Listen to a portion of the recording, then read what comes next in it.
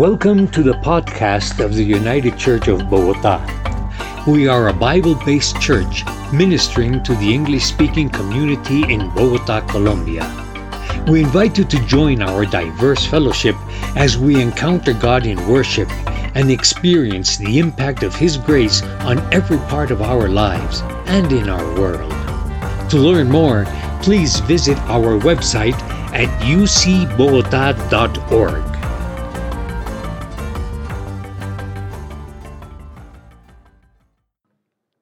Turn in your Bibles to Ephesians chapter 2, a very familiar passage, verses 1 to 10. If you don't have a Bible, we'll have it up on the screen for you.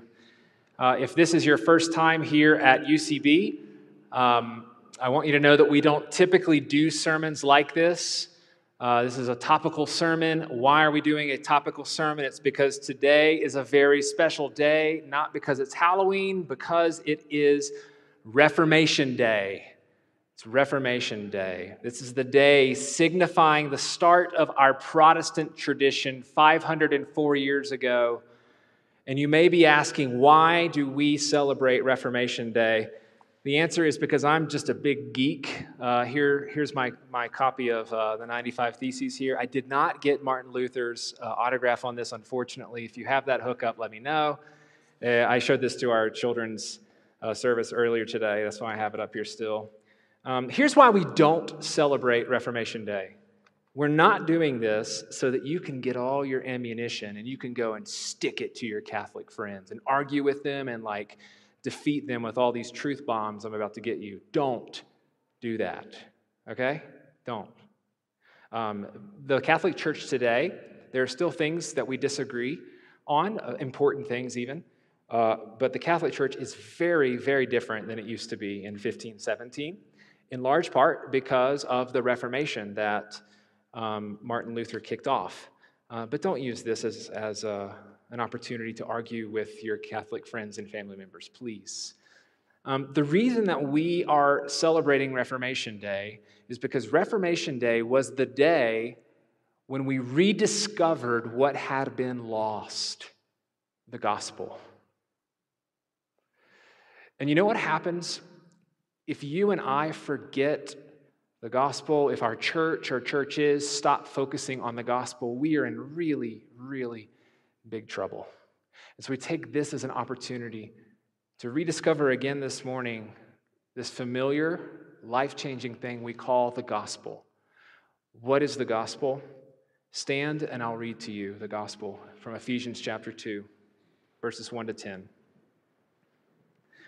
As for you, you were dead in your transgressions and sins in which you used to live when you followed the ways of this world and the ruler of the kingdom of the air, the Spirit who is now at work in those who are disobedient. All of us also lived among them at one time, gratifying the cravings of our flesh and following its desires and thoughts. Like the rest, we were by nature deserving of wrath. But because of His great love for us, God, who is rich in mercy, made us alive with Christ, even when we were dead in transgressions. It is by grace you have been saved. And God raised us up with Christ and seated us with Him in the heavenly realms in Christ Jesus, in order that in the coming ages He might show the incomparable riches of His grace expressed in His kindness to us in Christ Jesus. For it is by grace you have been saved through faith. And this is not from yourselves, it is the gift of God, not by works, so that no one can boast. For we are God's handiwork, created in Christ Jesus to do good works, which God prepared in advance for us to do. Lord, thank you for this. This is unbelievable good news. And we confess that our hearts are at times cold to this message, hard to this message, or bored by this message, and we don't want that to be the case with the time we have this morning. So would you please, by your Spirit, make our hearts tender so that we can hear this good news of the gospel. This we pray in the name of Jesus. Amen. Please be seated. The Tonight Show is like a late-night television program in the United States. The most familiar host, at least in my lifetime, has been Jay Leno. And he would have this segment on The Tonight Show where he would go from the studio into the street and he would interview the common man or the common woman about common knowledge. So there's this one time that he's doing this interview, and the topic is the 10 Commandments. And he goes and he asks people, can you name one of the 10 Commandments? And this was the most popular answer. God helps those who help themselves. That was the answer. Now, if you've been joining us for our midweek devotional at 8 p.m., when we study the 10 Commandments, you'll know that that is not in there. If you are familiar with the Bible, if you've read through the Bible, you will know that that message is not in there. If you have studied church history, you will notice that that message keeps coming up over and over and over again. That people really do believe that the central message of Christianity is that God helps those who help themselves. Why has that happened? First, I think it's because of our hearts. We really like to feel like we bring something to the table. It's a human thing to want to be in control of your own spiritual outcomes, right? But one of the reasons that has been so popular is because of a man named Pelagius. Pelagius was a 4th and 5th century arch nemesis of Augustine, and he was Augustine's arch nemesis because he propagated that message. God helps those who help themselves. Actually, the way he said it is that we can work our way up to God. We can reach him. We can get him ourselves. And the church said, hey, Pelagius, that's heresy. And they were right. But the church forgot. And this message creeped back in so that by the 12th century, you have another man named Peter Lombard explain how it is exactly that we help ourselves so that God will help us. And there was this designed, intricate system of the sacraments that if you wanted to get to heaven, if you wanted to help yourself, well, then you need to sit down with a priest and you need to do confession. And you need to help yourself with the sacramental system, baptism and confirmation and Holy Communion and penance and extreme unction. Well, that message continues for a few hundred more years until we get to the 16th century, the year 1517.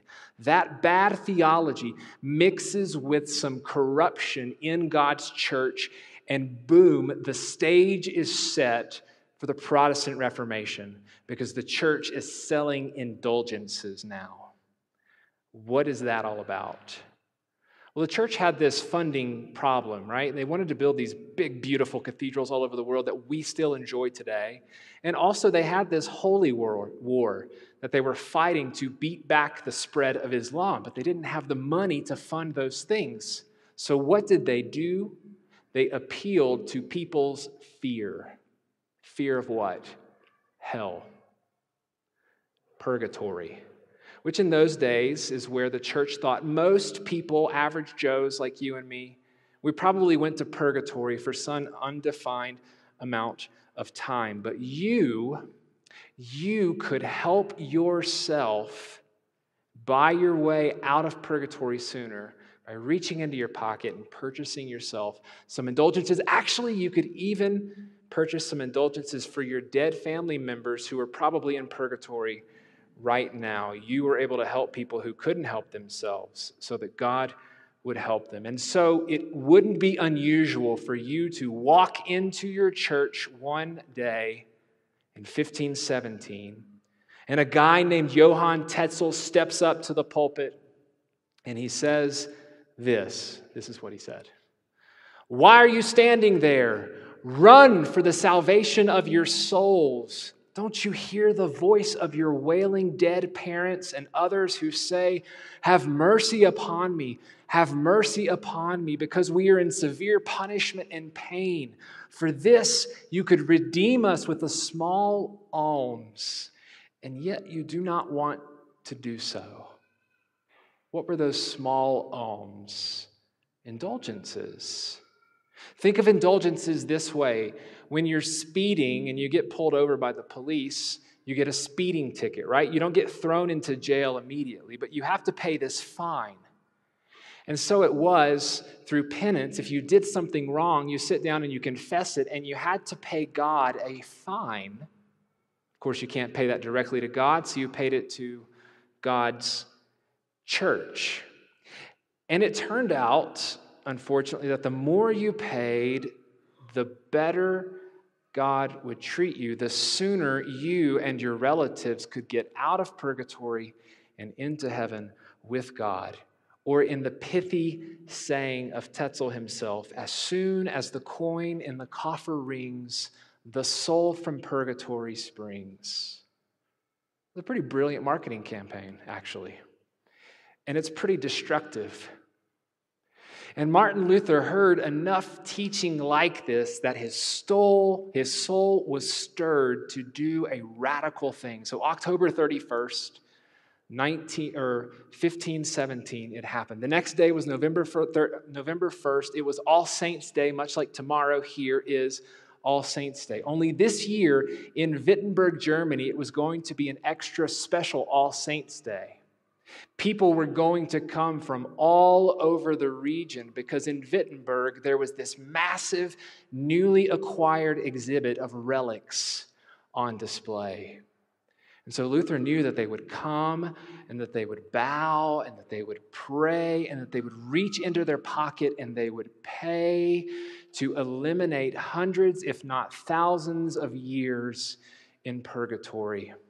So he pulled out his pen and he started writing the 95 Theses, 95 statements. And he went to the door of Castle Church in Wittenberg, and he nailed those 95 Theses onto the door, and he started this revolution called the Protestant Reformation. Only he didn't try to start a revolution, really.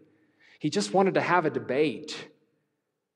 Because he wanted to say, hey, church, I think we're getting something really important wrong about the gospel. Can we talk about it? Church, I think we're getting something wrong about the gospel. In fact, one of his theses statements was this: the church's true treasure is the gospel of Jesus Christ. Why is that the church's true treasure? This is your outline this morning. It's because the gospel of Jesus Christ tells us how dead people are saved by grace through faith in Jesus Christ. Let's rediscover it this morning.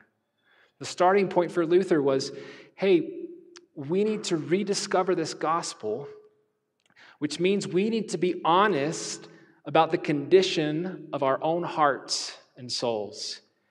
And what the scriptures say is that we are, without Jesus, spiritually dead. And so the gospel is this radical moment when God makes spiritually dead people alive. Now that's a tough teaching, isn't it? Like, we 21st century people like to think that we're basically good and okay and like full of potential and all this, but the scriptures are clear. No, we're actually spiritually dead. And if there's going to be spiritual life there, God is going to have to put it there.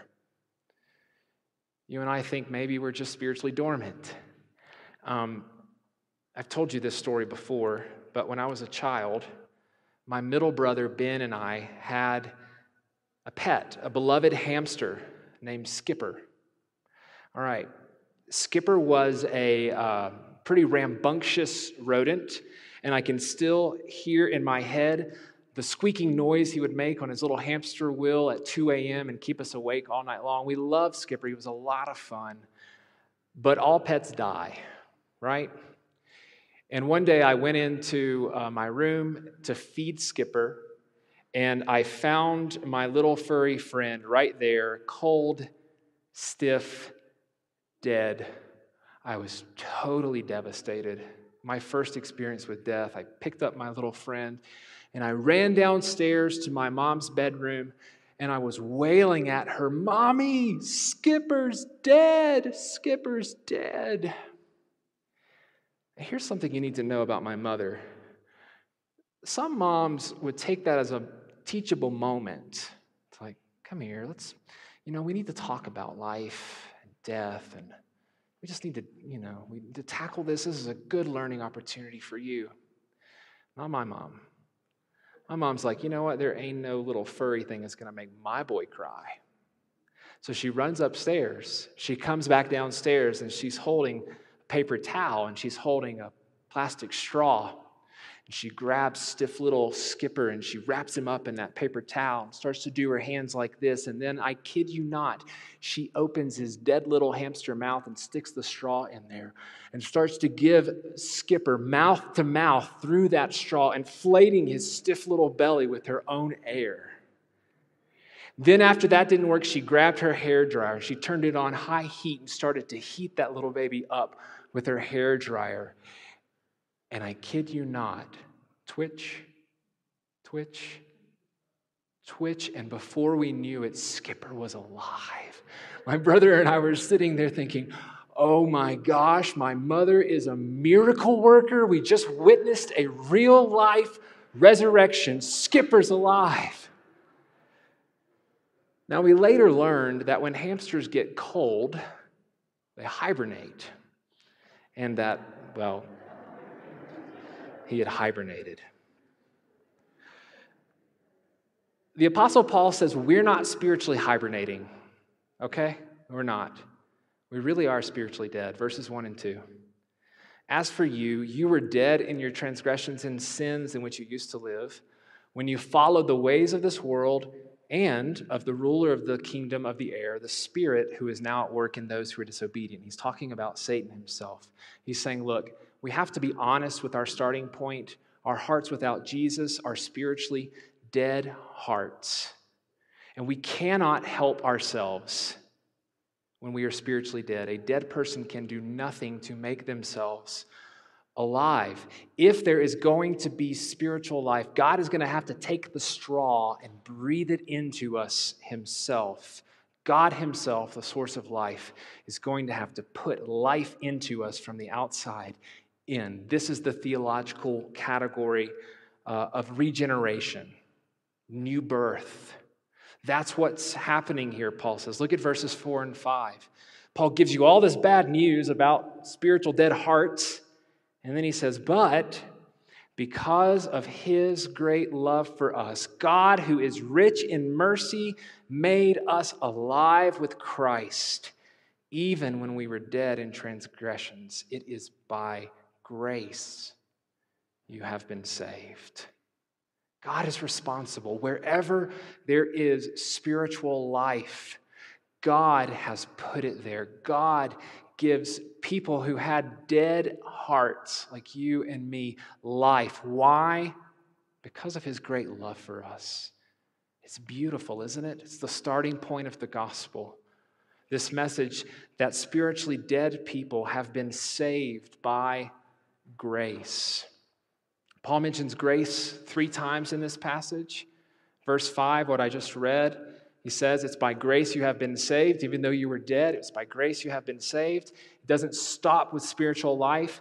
He actually says, no, you get the riches of Jesus Christ too. This is what happened on the cross, where our spiritual poverty was exchanged with Jesus' spiritual riches. Verse 7, in order that in the coming ages he might show the incomparable riches of his grace expressed in his kindness to us in Christ Jesus.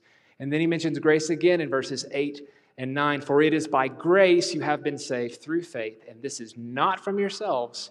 It is the gift of God, not by works, so that no one can boast. Grace, grace, grace. What is grace? Grace is when you get what you don't deserve. This passage lays it out really clearly, right? Objects of wrath, your translation may say. This just says it like it is, deserving of wrath. And what is it that Jesus deserves? Divine favor eternally. This is what is so radical about the grace of God. Because objects deserving wrath get the divine favor of Jesus. Because on the cross, Jesus exchanged the wrath that you and I deserved with his own favor, with his own righteousness. And so you and I, as we trust in him, get God's eternal favor. For Martin Luther, this is what he called the great exchange. Wrath for favor. It's the great exchange. And it tells people like you and me that God will never love us more or less than he already does in his son Jesus. Really, he'll never love us more or less than he already does in his son Jesus. Do you see how that flies in the face of God helps those who help themselves? We can't help ourselves, right? We just can't. Even if we could recognize the wrath that we deserve, we couldn't do anything about it. If we're going to be saved, God is going to have to do it. And so the reformers like Luther, Zwingli, Calvin, a bunch of others, they said, this is going to have to be, big word, a monergistic work of God. Monergistic just means one-sided. So this is not synergism, right? This is not we reach up and God reaches down and we meet in the middle and we feel great about this teamwork. Yay, team. We saved ourselves with your help, God. God's like, yay, you saved yourself with my help. No, it's not that. We are so helpless that God must reach all the way down and do all of the work for us. Here's why this matters. Back then, corrupt church context, this story of God helps those who help themselves, people were convinced that they just needed to reach higher and higher and higher through indulgences and the sacramental system. They just had to reach high enough so that God would notice how high our hand is reached, and then he would do the rest of the work. It's really, really dangerous.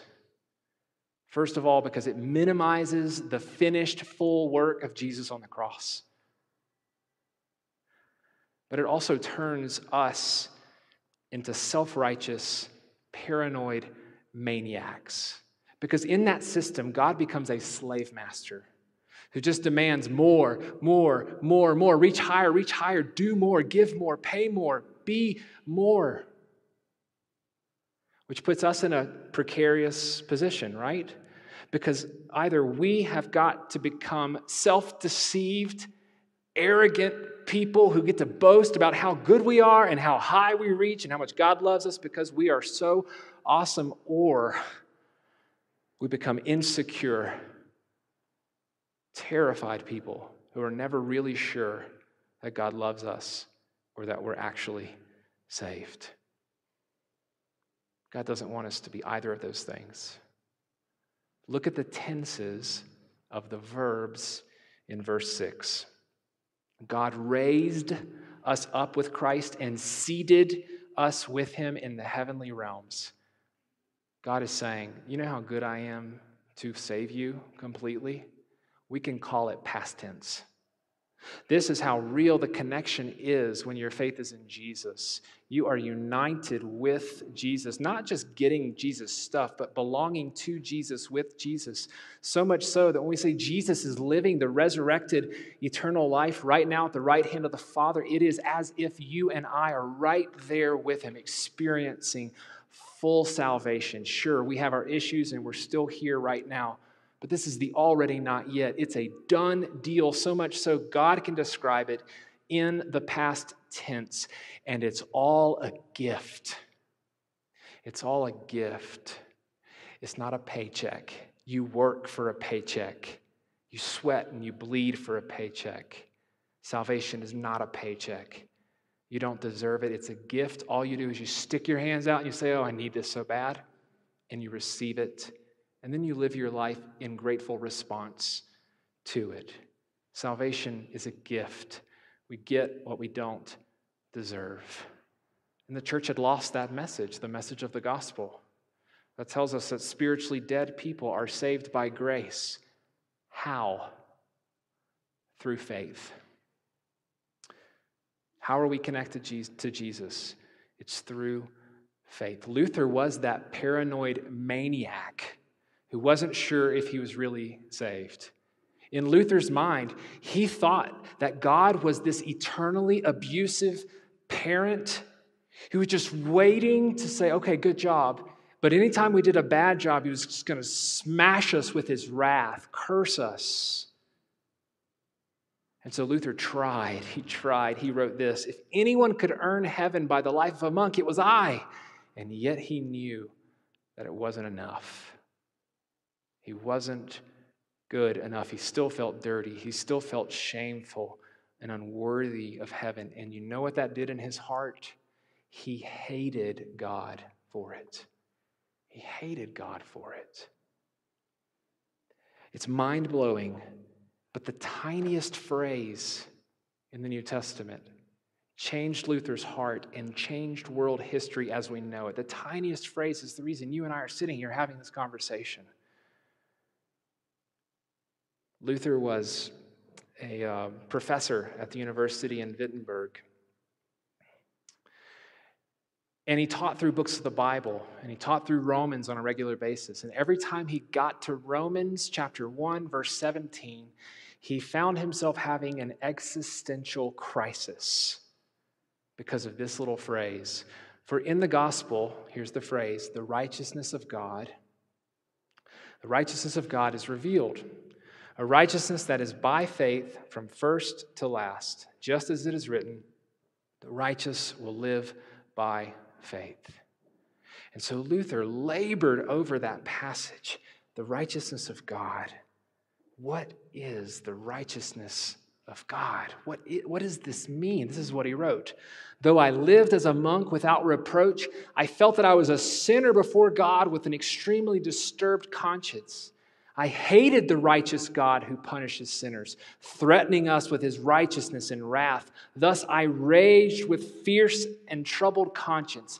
I beat upon St. Paul at that place, most ardently desiring what St. Paul wanted. What do you want from me, Paul? What do you want from me, God? Martin, the answer is faith.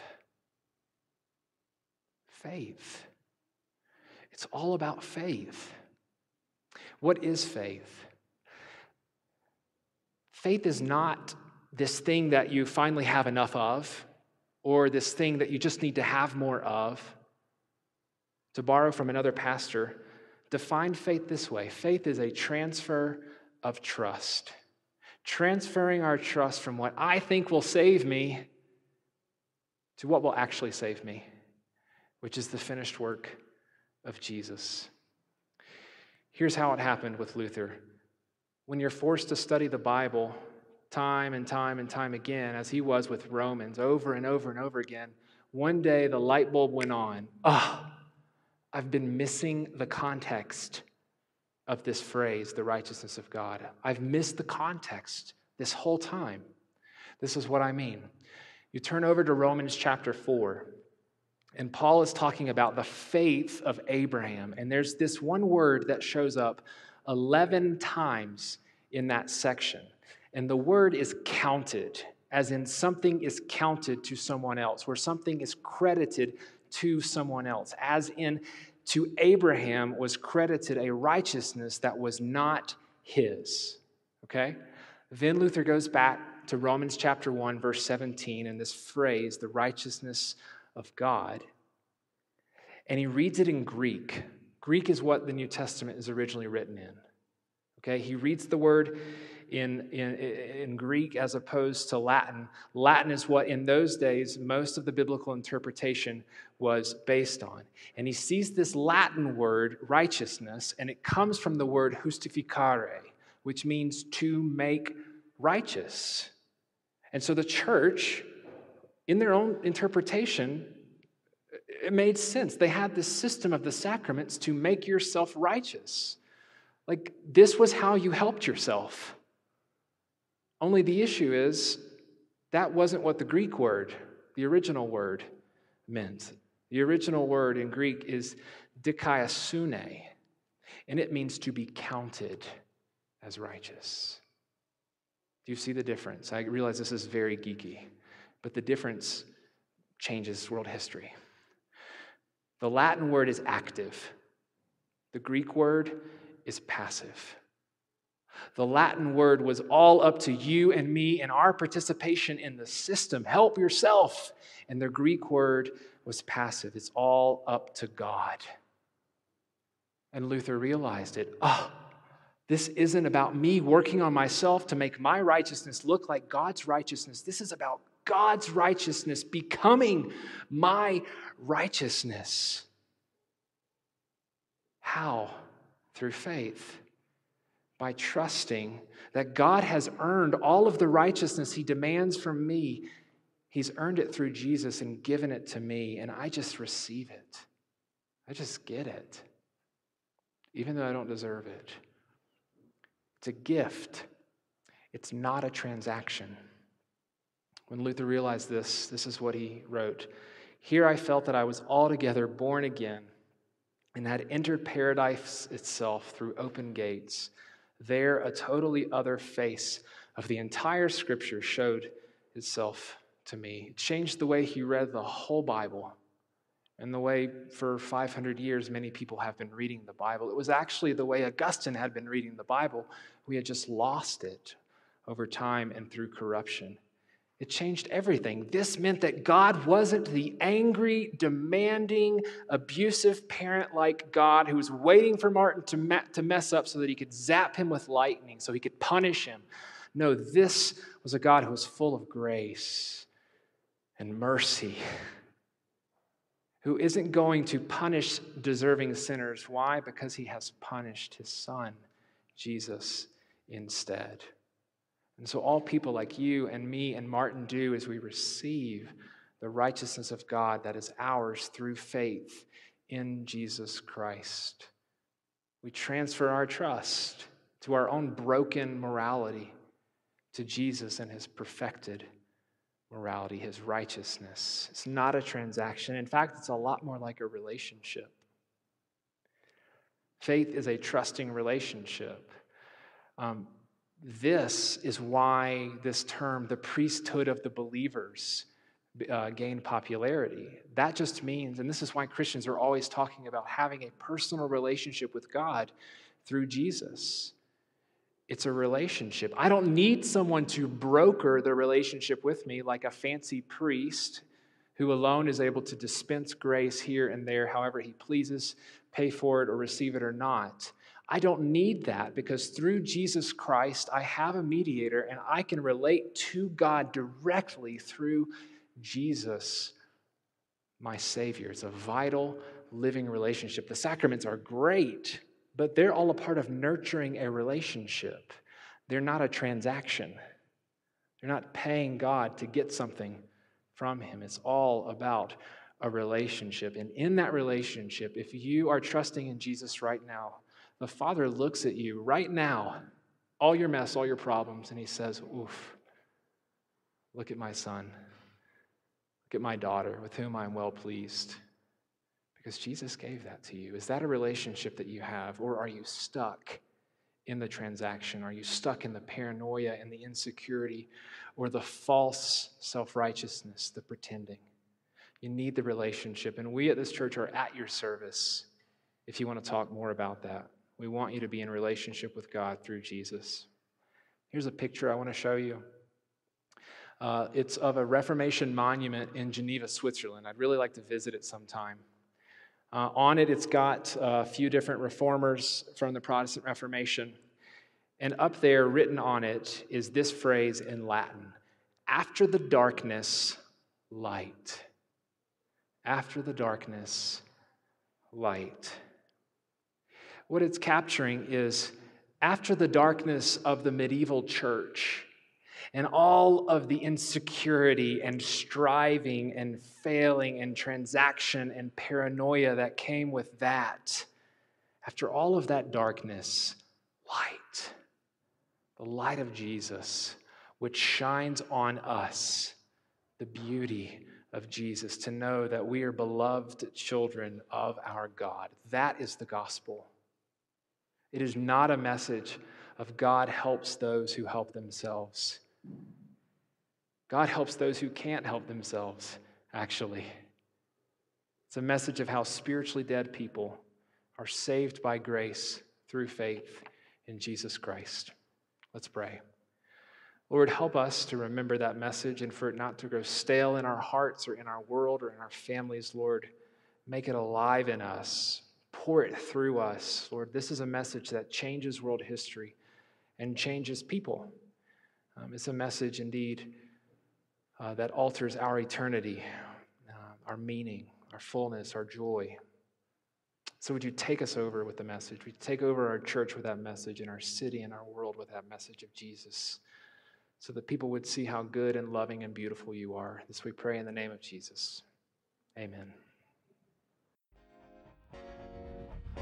Thank you for listening to our podcast. If you would like more information or would like to support the ministry of UCB, please visit our website at ucbogota.org.